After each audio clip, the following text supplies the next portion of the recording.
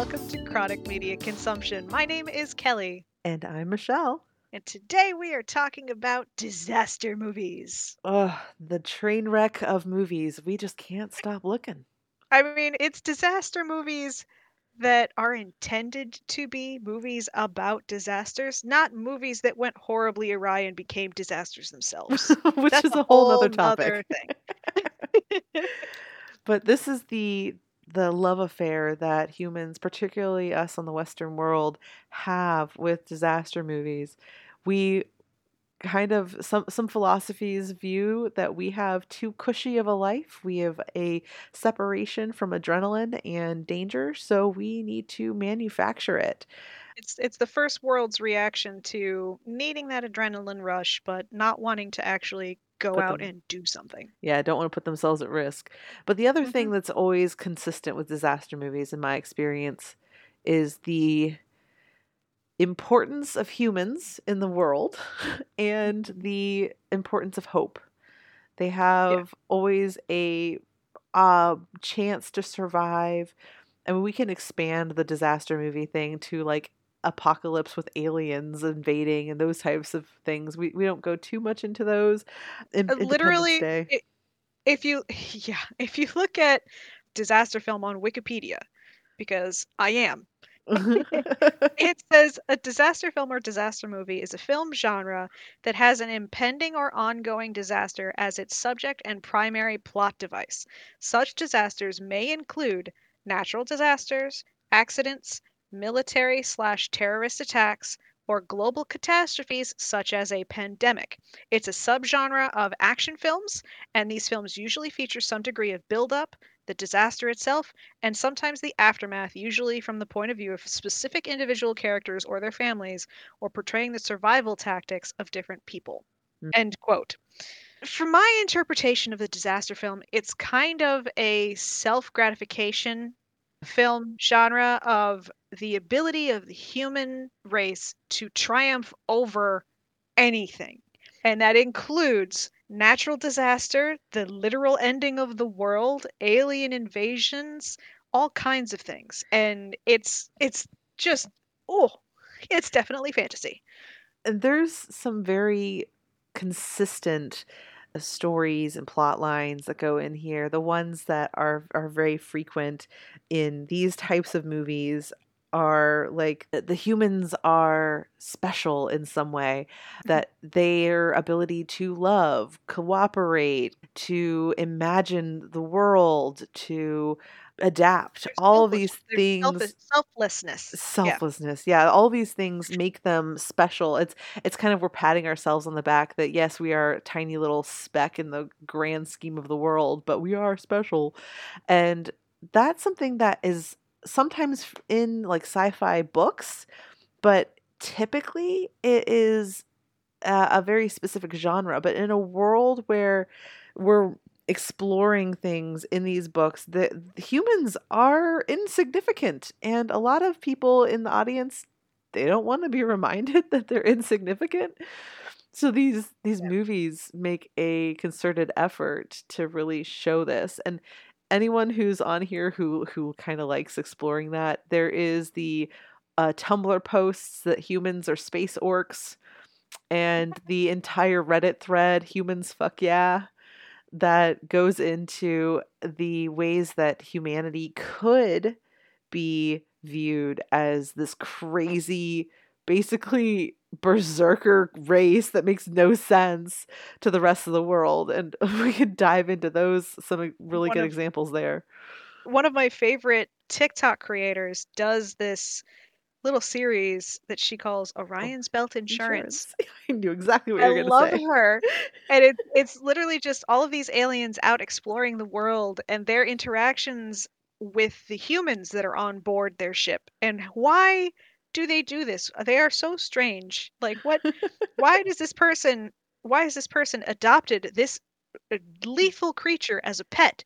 Oh, but it's so cute. Like, no. This has destroyed, decimated even my entire last battalion. Like Yeah. having Yep. to add insurance policies to to their ships because they have one human on board. See, she does an amazing job on that. Another one I really like is Nikhil Clayton. He has some really cool stuff that's all relating to, MCU. He's the guy who does the IRS auditing different characters in comic books, but he has this new series that is about aliens invading Earth. And he has a whole thing where he goes like all the things that we encounter, like we use fire. A lot of aliens may not use fire. We have oceans that nobody's really explored deeply that are deadly. And if you are coming for fresh water and you can't consume salt water, they're going to be really confused why so much of our water is impalatable.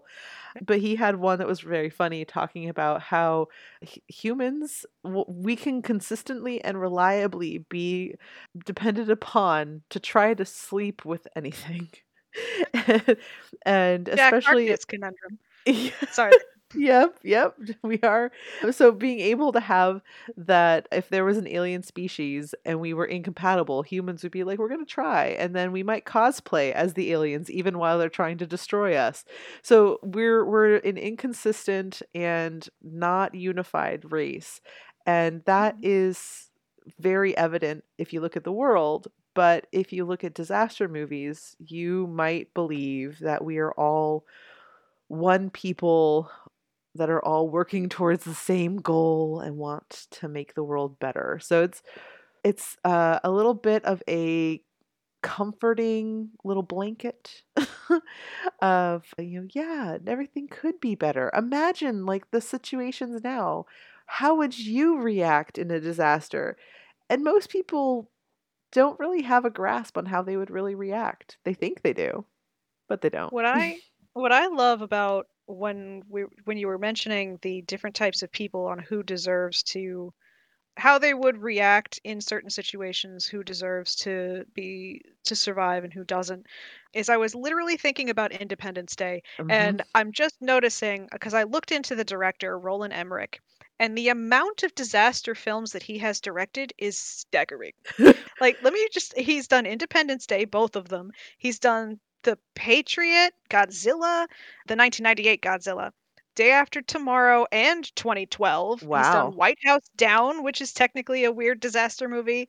I mean, just looking at this, I'm looking at it like, he really likes the big action movies that are like, oh no, everything is about to end. Quick, let's get a bunch of scrappy young humans to figure out what's going on. Anyway, I literally thought of Independence Day and how you've got Will Smith's character, who is a character that is very adaptable, Hmm. right? He adapts to the situation, he adapts to the fighting tactics and flying tactics of these alien creatures in order to survive and kill the one that's chasing him. Hmm. Then you've got Jeff Goldblum, who is shown as an eco warrior. He's Yeah. the one that at the very beginning he's like, no, you got to make sure you recycle. You have to recycle.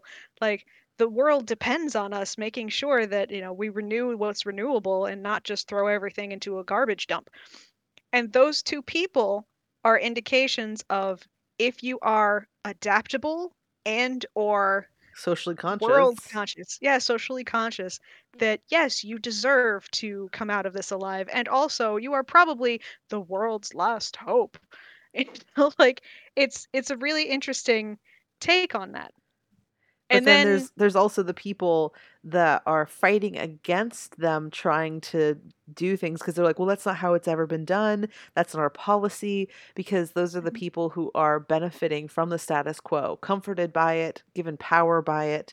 They literally are avoiding what would save their lives Mhm. because it is an uncomfy thought. Yeah, when it comes to disaster films, and I do want to start with something way back.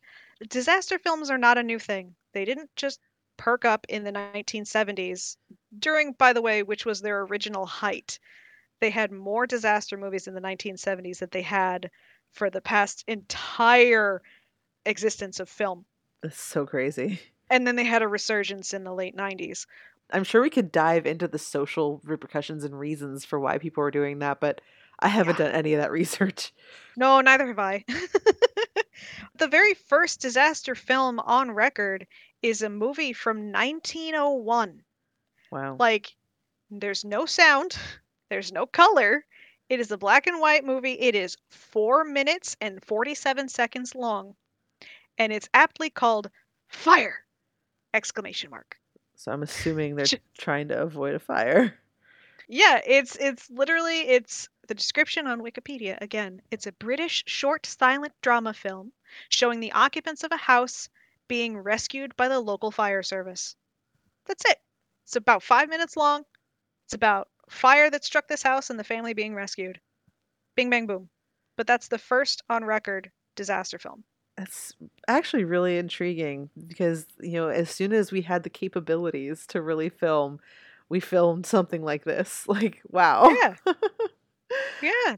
But the fact that we start with these disaster films and it's the draw of the like morbid curiosity Yeah. of seeing things. Like I have a morbid curiosity with watching car crash compilations on YouTube because I am awful. That's a But pretty I common have this. one. I It love the is. the Russian ones, the dash cam footage from Yes. oh man, they I have for me it's the buzz of first of all anticipating what's going to happen. I really enjoy that. Don't ask me why. And also the feeling of superiority over these people that do stupid things while driving and going like, "Oh, that you shouldn't have done that. Look at what happened. Now your car is completely totaled and you're having to fish your phone out of a tree." Like what? But it is that Yeah. curiosity. That's what I think disaster movies are kind of fueled by. Yeah, I agree. And it's that, and it's also the hope thing because, you don't know the outcome of an actual accident in real life, but you're pretty sure that at least somebody's going to survive in a disaster movie. I'm thinking we have so many on this list. It's freaking crazy, but there's Oh my so many. god. We barely touch the surface. So some of them that really stand out to me are like the 1998 Deep Impact. That Mhm. was one that really went into exploration of how the world would respond, how they would come together, what's the anticipation, because it wasn't going to happen like tomorrow. They had enough time to at least anticipate a little bit of what was going to happen. And then there you get to see people make choices, some who are struggling to survive by any means, some who give up and are like, I would rather just, watch my death come at me. Others who are sacrificing themselves for their children, their relatives, and, saying continue on. Those who are considered and deemed worthy, that they should be saved, they have priority over others to get into the safety. And there's military power that's enforcing this. And one of the things I always find interesting in these movies is there's military power who is blocking others from going in, but in many cases they themselves aren't being saved. They're just standing and preventing people from doing something, but they're also not going to be saved. And I'm curious if they would actually do that in real life, if there was a guarantee that you were going to die, if your entire infrastructure and civilization was basically going to be completely and utterly changed, would they prevent other, like, I don't know if they would do that. Maybe, I don't know, and I don't think it would be a universal thing. Knowing what we know of at least the American society, knowing what we know of how things have been going over the last 5, 6 years, if you know that the end is nigh, I think that this country would 100% completely abandon all of its posts. Yeah, I mean, there's a lot of people who are still going to have those principles and, be driving for that and view that that's their duty, and that could still exist. I just don't know how many would do that. And the other thing is how much these movies focus on saving these cultural histories and great works. And they're like, we have the Mona Lisa, we saved this, we did this.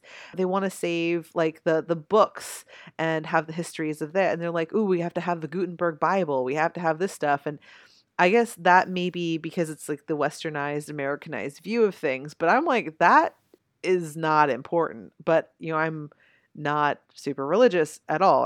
I'm literally the opposite. But to some people that has meaning and they want to, keep that. I like the view of it being history, But part of me is also like, you're missing this great opportunity for a cultural reset. Like, why are you trying to hold on so hard to how things are? It's not necessarily the way things should be. But it's hard to do that because these movies are a reassurance that the way we do things now is okay. That we are worthy of saving, that we are good people. It's very much a pat, pat, pat. Like I think of the movie 2012. It's also similar in ways to Deep Impact. They have time to prepare. People with money are given priority access. They have these luxurious suites that they built rather than planning for the eventuality of having a ton of other people, bunked in and sharing with each other. They didn't plan for this from the point of view of survival. They did it for a point of view of classism. And some people got in on a lottery, but most people were already aware and were dignitaries, royals, important people, authors, scientists, doctors.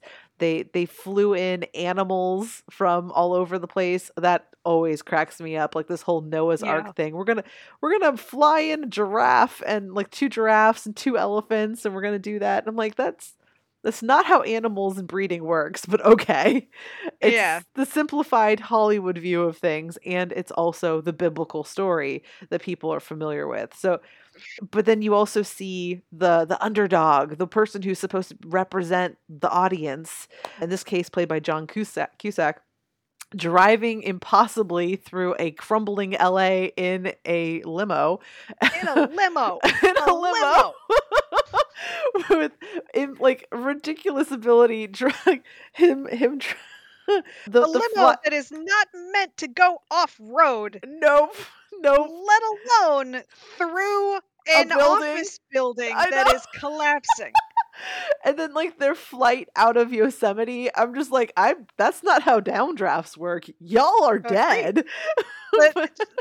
So let me pedal back a little bit. Sorry. Because in 1998 we had both Deep Impact and Armageddon. Yeah. And I want to compare the two of them because they were basically telling the same start of the story. Yep. Where we know that there is a meteor coming to Earth that will end this planet. But that is where they split. They both decide to send space crews out to try and like deal with it, but in different ways. Yep. And I think, and I'm looking at them right now, you've got Armageddon, which was directed by Michael Bay, which of course means it's going to have a lot of stupid shit with a lot of big explosions and a lot of machismo, right? And then you've got Deep Impact, which was directed by Mimi Leder, Leder. And that one I feel is a little bit more human based. Yeah. Like it's more about the empathy, the compassion, rather than the adrenaline. Like, I'm going to save the planet by being an offshore driller and taking my phallic symbols to space and blowing up the meteor. Like, sure, instead of teaching astronauts how to drill, let's teach drillers how to be astronauts. That doesn't make any sense. And they're like, yeah, anyway. This is going to be way faster. I don't think so. No, it's not. You can't just teach somebody how to withstand multiple G's. That's still the appeal to the audience, because the view of separating the NASA astronauts, and they're like, oh, those are other. They are far away from us. But a offshore driller, also other and far away, but is a working man. It's a common man. And so it's like the common man hero. And that's why Armageddon did better, I think, in the box office than Deep Impact did. I'm not looking at numbers here, but I'm pretty sure that's how it kind of, like, you hear more about Armageddon than you do about Deep Impact. Yeah. And I swear it's because it's about the working man going into outer space to destroy this thing before it can come to Earth and saving the world to an Aerosmith song. While Deep Impact is, yes, we sent actual trained astronauts into space to deal with this thing. They don't necessarily have the effect that they're supposed to, which is a little bit more realistic. Yep.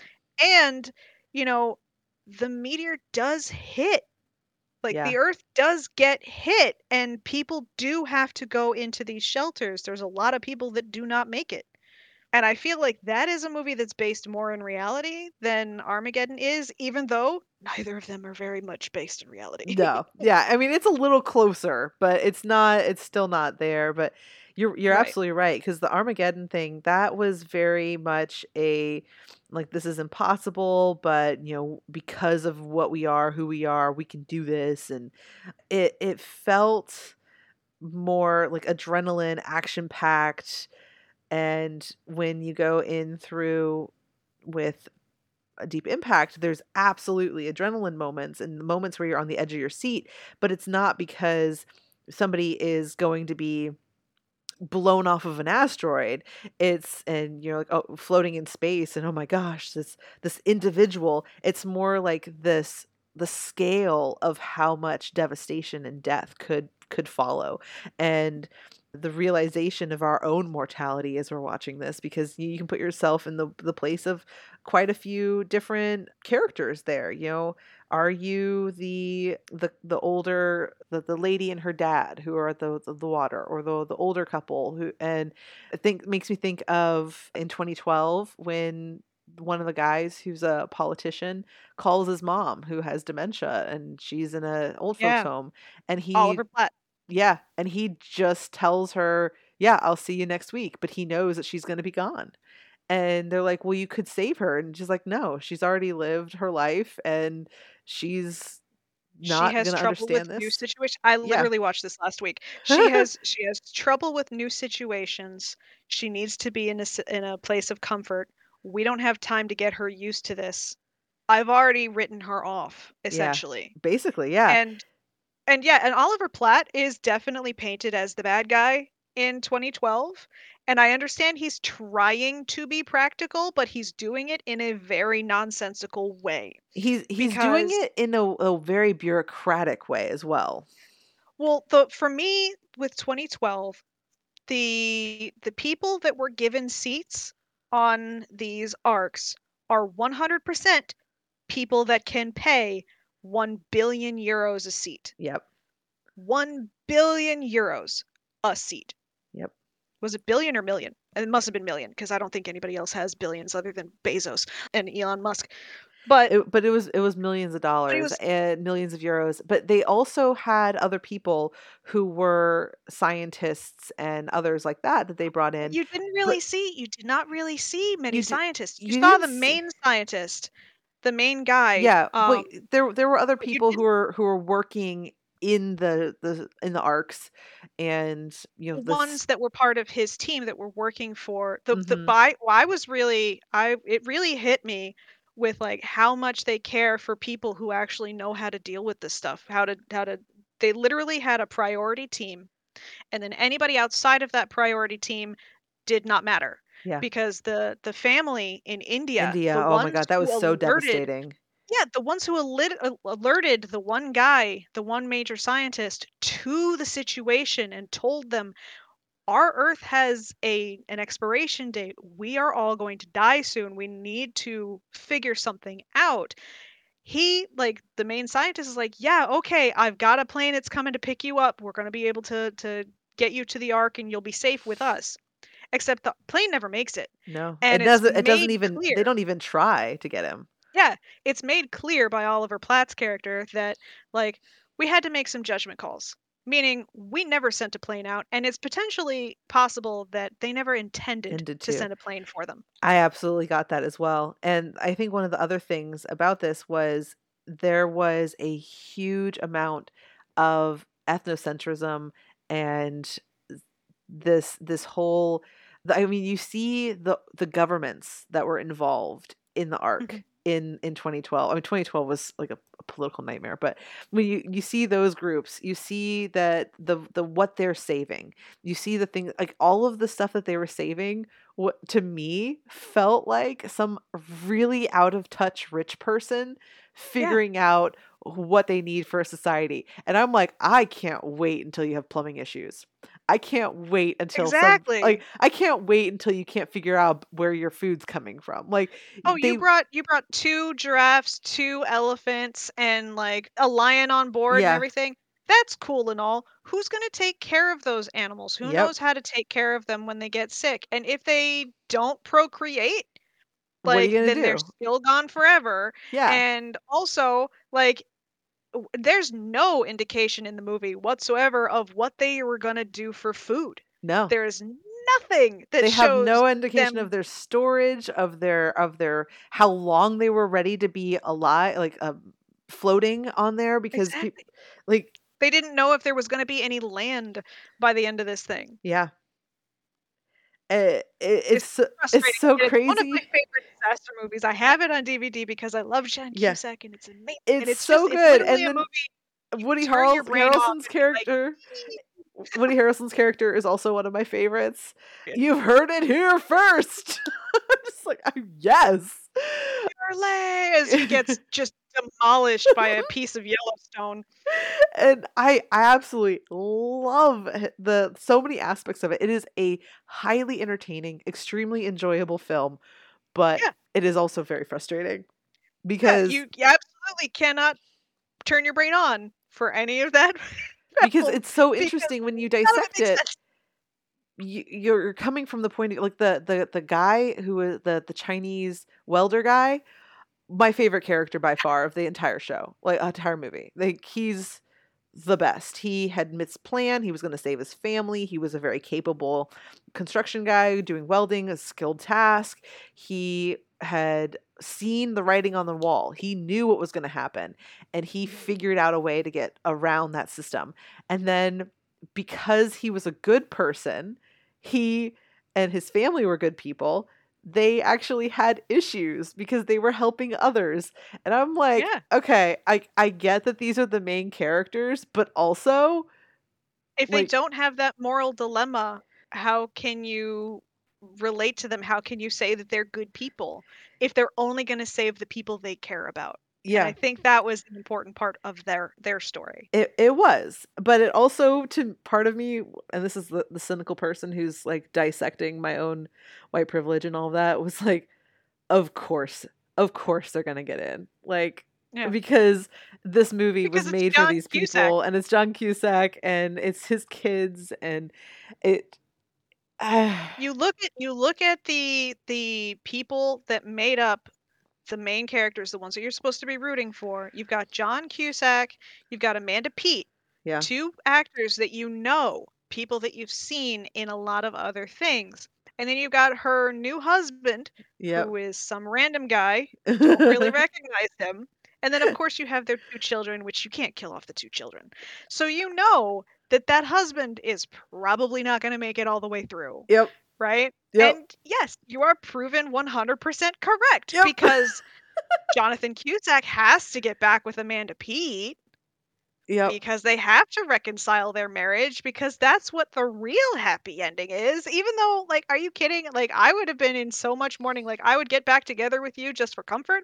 And then I'd be like, you know what? No, the Yeah. reason I divorced you in the first place is still 100% in effect. This does not make up for any of that. But Cool. see, I'm going to go to the singles bar, what's right? Because there's got to implied be a singles bar on this arc. I mean, we're getting really deep into this particular movie, but Yeah, what is that was implied is bad. that they weren't together. They didn't break up because he was a bad person. They broke up because he was too focused Focus on on other things. Yeah. well on the fantasy, the possibility, the utopia. Like he wrote that really hopeful, positive book about humans and how positive humans could be. And so he wasn't really focused on the real world and he didn't make a bunch of money. He didn't do anything with marketing. He could have self-published that book. He could have. The internet was a thing, but it wasn't nearly as popular. But it's still like the tactics he had, where he cared more about those things than the real world, and that meant financial issues, which is a huge impact. So like, she still loved him. She still liked him as a father for their children. She still admired his dreams and ideas, but she also was a realist and moved on. And the guy who was the plastic surgeon was a great dude. I mean, their Yeah. son really admired him, really liked him, and wanted to emulate him, Gordon. So Yeah. I liked that they And made that's him likable and they didn't make him the enemy. So it yeah. hurt more when that happened. And they took the time to not kill him right off the bat. Yeah. They made you like him first, and then they killed him. And then I loved So be Sasha. Oh careful. my God. Sasha. The Russian pilot. Oh, the pilot. Oh man, I love then Sasha was like, "Yeah, I have to do this." And then I'm like, "Oh, they made it. He survived." And never mind. Of course not. I love the way he talks to the plane. He's like, "Lift your big, beautiful ass for Sasha." Like, Yes. So good. Oh, but like they did so many of those little bits where they throw in some humor. That's actually a really common thing you see in disaster yeah, films where in the middle of the darkest time, everything is gone, people are likely going to die, and then they have these moments of levity that break that tension, that lets the audience come along with them, and it soothes you enough so that you're not just constantly, because if you're tense the entire time, the film isn't enjoyable. You need that yeah, roller coaster, because everything is climbing, climbing, climbing, climbing. When you finally get to that peak, it's usually not satisfying because it's been anticipation constantly. So you need that flow and increase that goes in with like what they did in 2012. It's when I know so well is the first instance when they're arrested, and then the realizing that there's actually crazy earthquakes, that escape into the limo, then the escape mhm. again with the first plane, and then the second plane ride and in And Vegas. the little breaks of levity are usually somebody going, "I'm sorry, how?" And they're Yeah. just like moments. They're moments of somebody realizing like this doesn't make sense.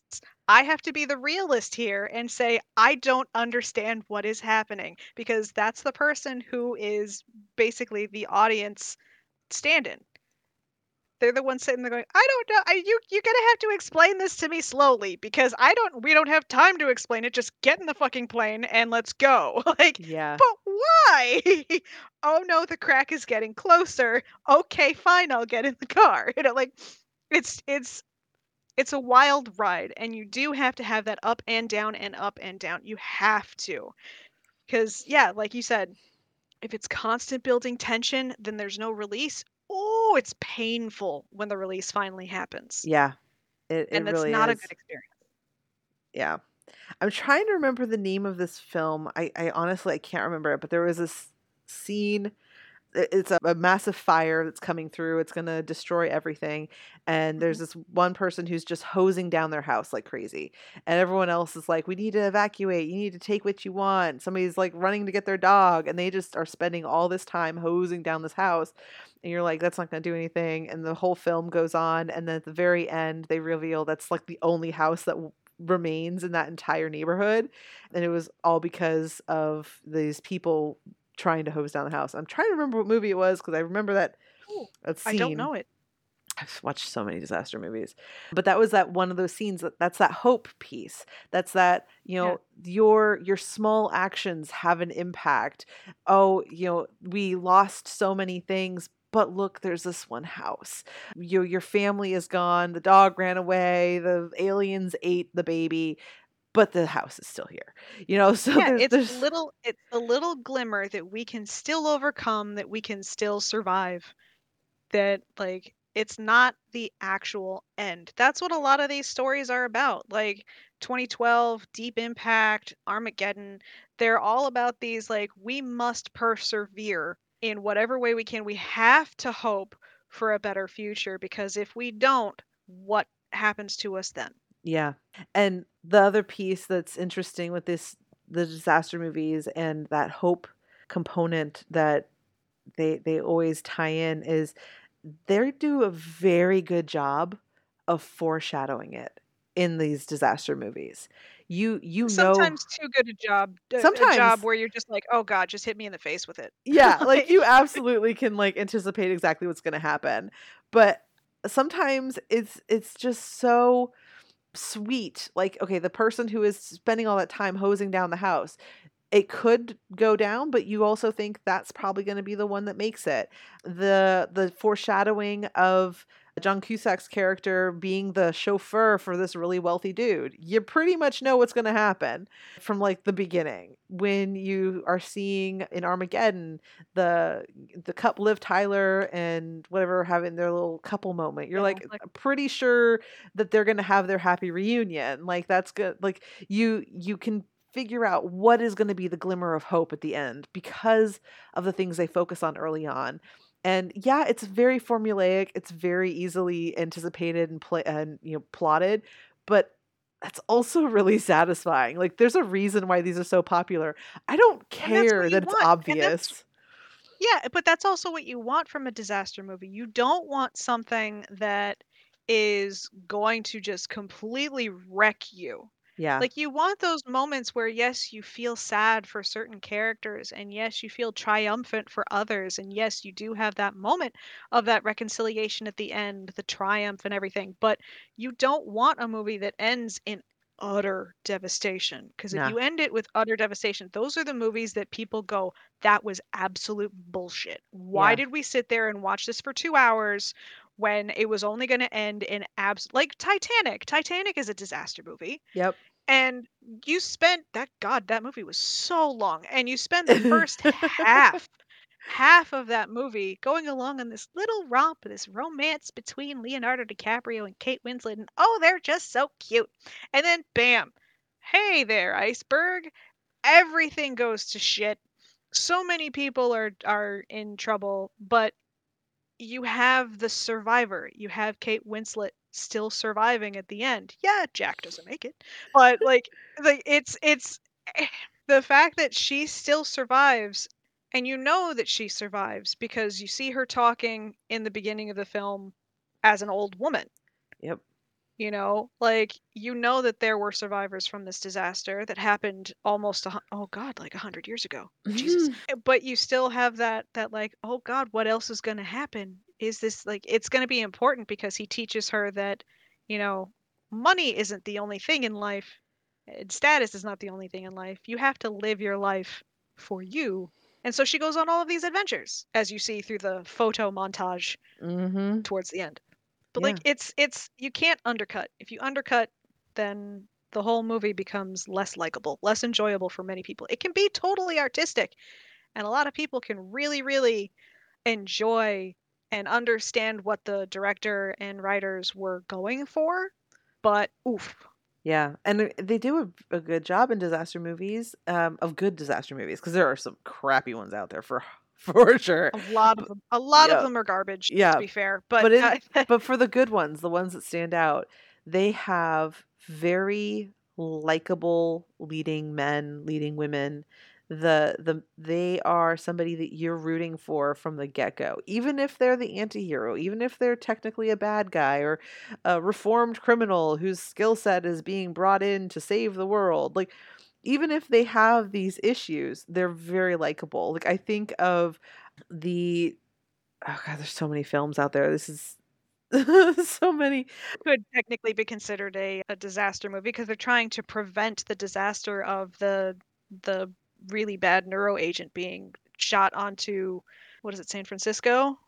Which one? Which one are you thinking? What The movie? Rock? Oh, The Rock. Oh yeah, I mean, I love The Rock. That is 100% I'm a fan of that. I was thinking the movie Volcano with Tommy Lee Jones, and you're just like Ah, 100%. I am rooting for him the whole time, and you and of course, you have all of these movies. You've got disaster movies that usually come out in pairs. You have yeah, Volcano and Dante's Dante's Peak. You have Peak. Armageddon and Deep Impact. You Yeah, have 2012 and The Day After Tomorrow, which unfortunately were released 5 years apart, but still, they fall into that same space. And yeah, the thing that's interesting with these disaster movies, they do seem to rhyme with each other. They're yeah. not twins, but they are siblings. And once somebody gets an idea, they're like, "Ooh, we should capitalize on that." And then sometimes it's hard to tell which one came first. But with the disasters, there's the different scale of disaster. So there's a disaster that's caused by mankind. I think like the Terminator movies, right? That's like because somebody cause these issues and then we have an apocalypse. There's an outside force, aliens, somebody who's coming in and trying to destroy you. And then the most powerful of all the ones that you can't fight, there's no enemy, natural disasters. Those are the ones that really get me, because you're like, there's no bad guy. All it is the raw human condition struggling to survive against something that doesn't care. It's not Yeah, attacking so you. It's not trying to end your life. It's literally just existing. yeah, so looking at the difference between 2012 and The Day After Tomorrow, both of those were technically environmental, while 2012 was more about the Mayan predicting the end of the world, not actually what happened. Mm-hmm. I mean, the Mayans just ended their calendars on that date. It's not like if you reach the end of this year's calendar, you think that next year's not going to happen, people. Please. So so it was literally just like, oh, the stars and planets have aligned and the neutrinos become physical or That's not whatever how the any of that science. works, but I whatever. know. And so the earth just cooks from inside out and crustal displacement, blah, whatever. I can't even say it. All of that garbage is basically the earth just going, oh shit, my time of the month has happened. And all of these things are happening right now. And these people that are living on me, they suffer the consequences of just this moment in history. That's it. Yep. Day After Tomorrow was literally, they go, you know what? We're at a position right now where we are at a critical mass with climate change, and the earth is going to have to correct itself. And that's basically what it did, is it was weather was correcting itself. There's so many No. of these I've seen. Like, I've literally I, I used to just watch the every one of them that would be on like the Sci-Fi Channel. Those are not quality movies, but they are so No. fun. The Sharknado disaster movies, Oh my all gosh. 6 of them. Like, literally, they've been one Sharknado movie every single year from 2013 to 2018. Why? I haven't seen any of them, but the clips that I've seen make me go, "I Honestly, don't want to watch that the first movie." Sharknado was actually enjoyable. Like, Was it? it's an insane, like, what the frick, but everyone in the movie is fully aware that it's insane, and that makes it enjoyable. Like, Ah, they're not making fun of it. They're actually taking it pretty seriously. But there's like all these moments where they're just like, "What is life?" And I'm like, "Yeah. Yeah, what is life?" I was on a live stream on TikTok this morning when I was talking about Sharknado and mentioning, like, how does one get a Sharknado? Because technically, tornadoes are only really common on landlocked locations, not ones that come over water. Those are hurricanes. But I guess they figured that Sharknado sounded better than Sharkicane. Yep, that's exactly what happened. And They then at that point, my friend started singing Shaka Khan, and I was like, yeah, it does kind of sound like Shaka Khan. Yeah, they've made so many of these different kinds, and you get Sharknado that takes you down a whole different crazy path, but gosh, I feel like we're never going to have a end to disaster movies. There's always Oh going to be no. a new disaster, there's always going to be a new story to tell. And yeah, they're going to be very similar, but I'm going to still watch them. I'm going to keep There's watching. and I actually want to point out there's interesting things because there are disaster movies that were drawn from real events, real historical events. For example, Titanic. I'm not saying the romance was real, but the Titanic itself was real and the ship And sinking was real and the all of that. interpretation of the ship sinking is The not, most realistic. yeah, we're not Yeah. actually sure if that's why it happened. We're not sure what was going on because the people that would be able to tell us didn't survive or didn't want to tell us. And that's the same It's thing when I'm interesting watching where disaster movies where I'm like, that's not how science works, but if it did, kind of cool. yeah, I mean, but like we also have disaster movies like we've got Titanic, we have disaster movies like, oh god, there's actually a movie called Disaster, I think from the 50s. Anyway, but there's been movies, for example, the several different movies that were made around 9/11. Yep. It's the movie Poseidon Adventure, which was actually about a Oh, cruise ship that overturned yeah. and then was The remade remade? I to love be the Poseidon. remake. Oh my god, I have watched that remake so many times. And mention Perfect Storm Yep. and the Deepwater Horizon. Yep. Those are disaster movies as well. Deepwater Horizon, I will not give any money to that movie because I don't want to glorify the fact that a company was really freaking stupid with their safety precautions and caused a natural disaster in the middle of the Gulf. Yeah. It's just, No. I'm not glorifying that bullshit with Marky Mark.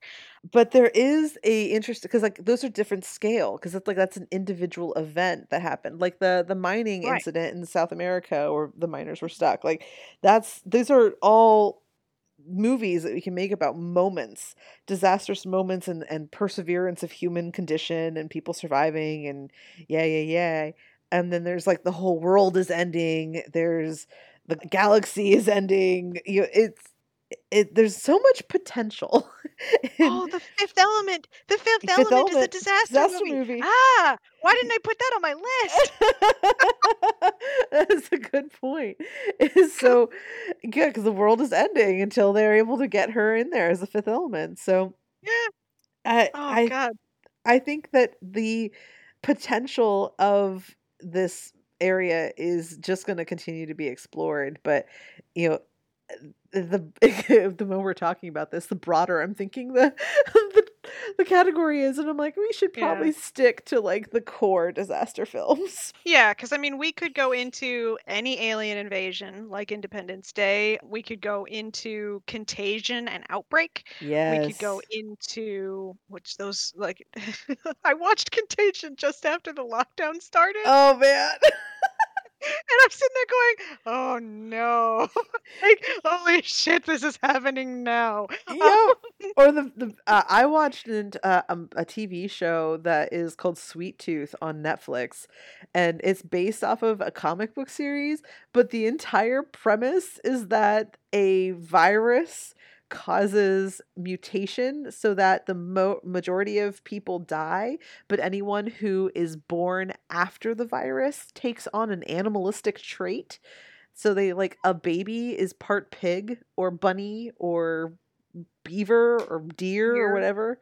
Yeah. And it's not, I would not say it is a well thought out or well made story, but it is definitely interesting. And watching it from a perspective after going through COVID-19 and seeing how people reacted and resisted and were like, no, this is bad. But then they like, many people died. I was watching it, I was just like, this is definitely interesting. And also It's more interesting that they didn't cancel the show. oh, I think it's really interesting because you and I have talked about these disaster movies before, and you and I have this plan for a three-book series on what happens after a huge disaster Mhm.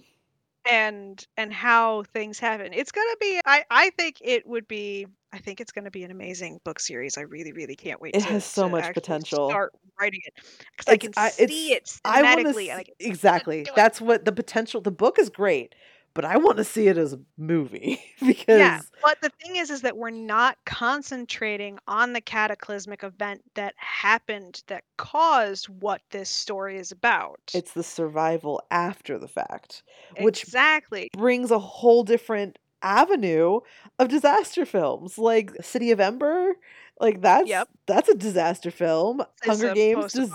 Like disaster, there's a yeah. lot every young adult dystopian novel is essentially a post-apocalyptic like disaster, like post-disaster film. Yeah, they're Yeah. recovering after the disaster. Zombieland, disaster film. Yep. Every like most of the zombie movies. Let's talk about I'm not gonna talk about a book. Are you ready? World War Okay. Z. I'm not Uh-huh. talking about the movie because the movie is garbage. I love the movie. The book, though, this is the only book that I have bought digitally and then bought a physical copy because I loved it so much. I wanted to read it in its physical form. I don't ask me why. I wanted it because this is an amazing feat of storytelling. And it's based off of I want to say a World War II book where a person literally went all around the world and interviewed survivors of World War II and talked to them about things leading up to the war, things happening during the war and when the turning point was, and then things happening after when everybody's trying to go back to normal. And Max Brooks took that template and wrote it in a zombie aesthetic and did it in such a way that it was so compelling. And I loved how he talked about the discord between different countries leading up to the absolute pandemonium from the spread of this disease, Mm-hmm. essentially. And then what happens when people are in denial that it's even a real thing until it is literally knocking at their door. Yeah. It just it's so fascinating. And honestly, I don't I don't know how I immediately went there, but when I started hearing about the wonderful current pandemonium, and when somebody mentioned where it started and how it's been spreading and things that are going on, my brain immediately went to World War Z, and I was like, this is exactly like what fucking happened in World War Z. Like, I know exactly what's going to happen. Well, I know you love the book. I still haven't read it. I really like the movie, mostly because of the one scene with all of the zombies climbing up the wall. Climbing up the wall. Because Honestly, that is a fantastic visual. It is be, great, and it's one of the reasons why I saw the film. and it's because of that a lot of people fail to understand with zombies that if they were to exist, which there's no way they would. They literally everything would eat zombies. They have so many Mhm. natural predators. But if they were to exist, they would have none of the limitations that the human brain puts on the human body, and they would Yeah. be able to function and go to that extreme.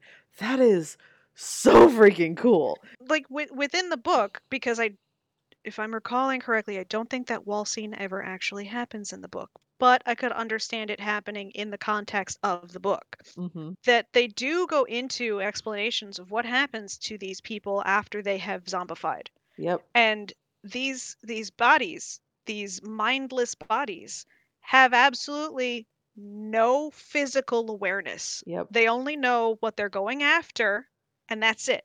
Because there are parts in the books where you see them literally ripping body parts off of themselves in order to escape whatever confines that they're in.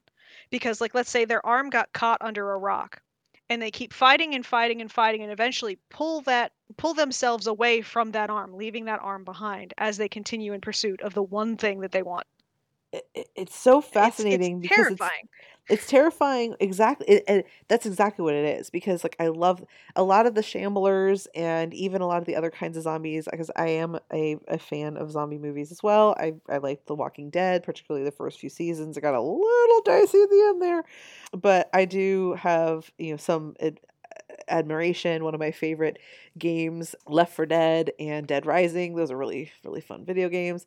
Dead Rising because you can make a double chainsaw weapon. And you get points for because you're a photographer, you get points for taking pictures of zombies in weird positions. It's something that, because if you think about it in the context of the book, that moment of them having literally no self-awareness other than their pursuit of what they need, them climbing, them piling on top of each other and climbing above this wall is completely feasible, because the ones that are at the bottom don't feel their bones breaking from the weight of the No, people on top. exactly. The ones that are climbing up, have Are no care about what happens if they fall down. they just have their They just goal. keep climbing. Yeah, they keep climbing and keep climbing and keep climbing, and whatever happens to them in the process just happens. That's just it. What was actually really great in that film, like I said, I don't like the film, but the visual that I thought was really interesting was when I think Brad Pitt gets picked up from the top of a building Mhm. and there's a Oh helicopter there, yeah, yeah. and all of the zombies running and just like falling off the Falling, edge. yeah, full Yeah, speed ahead. That yeah. yeah, because they have no care. They just see the edge and they're like, it doesn't matter. This is what I want. I'm going for it. And they all just one after another fly off the edge of that building. And it's possible that down at the bottom, once they've once they've hit the ground, they might still be moving. Yeah. I That's mean, horrifying. yeah. Like, seriously though, I really highly recommend reading World War Z, and if you don't wanna read it, you can listen to the audiobook. I recommend unabridged because the voice actors that they have for the unabridged audiobook of World War Z are top notch. Nice. Top notch. It's a fascinating, fascinating book, and I highly, highly recommend it. And my favorite scenes, there's a character in Japan. This guy spends all of his time in his room on his computer, seeing what information he can find, hacking things online with his community. When they finally learned about the zombie virus, he and his group of people started learning all of this information and passed it around in their chat rooms. And then suddenly his internet link went down, and he Mm-hmm. realizes that he's been in his room for like a couple weeks now, and he realizes that his parents haven't left food for him outside of his door in a day or two. So he looks around and finds out that his apartment is empty. He looks out a window for the first time and sees Tokyo in shambles and thinks he might be the last living person in Oh Tokyo. my gosh. It's awesome. And he's in a high rise and he doesn't know how to get down to ground level. It's fascinating. It's such a good book. Oh my god. I could go on, I could do an entire episode about World War Z, and I realize that I may just have. You did. It's I am awesome. sorry. This is about disaster movies and I went on about a zombie book. But it is still relevant. I mean, we can always cut out pieces of it if we decide that it's not going to be a good fit for the episode. But I am a Yeah. fan of talking about this because I mean they are tangentially a disaster film. It's just a different genre, and we probably are going to do something that's going to be more zombie focused because I could talk about Zombieland forever. We do have a Halloween episode coming up soon, so who Yeah, knows if we're going to be talking about like slasher films, gore, or zombies, or any crossover from those. I think it'd be fun to talk about the Scary Movie franchise. Oh god, yes. And honestly, I just finished watching all 3 of the Fear Street movies on Netflix, Would you recommend and them? I do recommend them. There is Okay. a death scene in the first one that I was not expecting, and like my husband and I were sitting in bed as we were watching them. He gets up to go to the bathroom and this death happened, and I'm going, "Oh, oh god, no. Oh no." And I don't normally make that noise. I don't normally get that grossed out by some of these scenes because they're generic slasher films, right? But this Yeah. particular scene got me, and I was making all kinds of noises. When he came out of the bathroom, he's like, "Did somebody die?" And I'm like, "Very badly. It was so bad." But I do recommend those movies. I think they're really fun, and I love the fact I'm a big R.L. Stine fan. I was a fan as a kid. I read Goosebumps, I read Fear Street, and seeing these films based on the Fear Street genre Yeah. is so good. And I loved their attention to detail. I loved their little nods to other slasher films. The entire first like 20 some odd minutes of the first movie is almost a 100% rip from Scream, the first movie. Oh. And like I recognized it and I was like, "Oh, I can see exactly that's the slow motion and this is how she's going to die." And oh my god, that's so cool. Just I loved it. I definitely recommend it. I would love to talk about it. Not today obviously, but it's so good. I definitely if you wanna do a watch, we should totally do a watch party. Okay. I'm down for that. Yeah, it's so fun. Cool. Okay. Well, I think we have really kind of covered everything we wanted to when it comes to disaster films at this point. We can Yeah. definitely deep dive on any individual film, and we could even deep dive, as I mentioned, on the trends that we see where more disaster movies come into play, probably near social unrest, uncertainty, people looking for Mhm. an escape. So there's a lot of different triggers that I believe are influencing this and the popularity of these. And I'd also be interested in looking more into the box office of how well some of these performed and how well they performed long term because And there's why? I would yeah like to go into why. Is it star power? Is it marketing? Or is it actually the quality of the film itself? yeah because some of these are sustained good films that people will go back Mhm. and rewatch. I mean, the amount of times my friends would be like, "It's a 4th of July thing. We have to watch Independence Day." And Yes. like that movie, it holds up, man. Like it's a Or good movie. yeah, and then you've got like, oh, it's Christmas, time to pop in Die Hard. Die Hard, Like, of let's do course. this.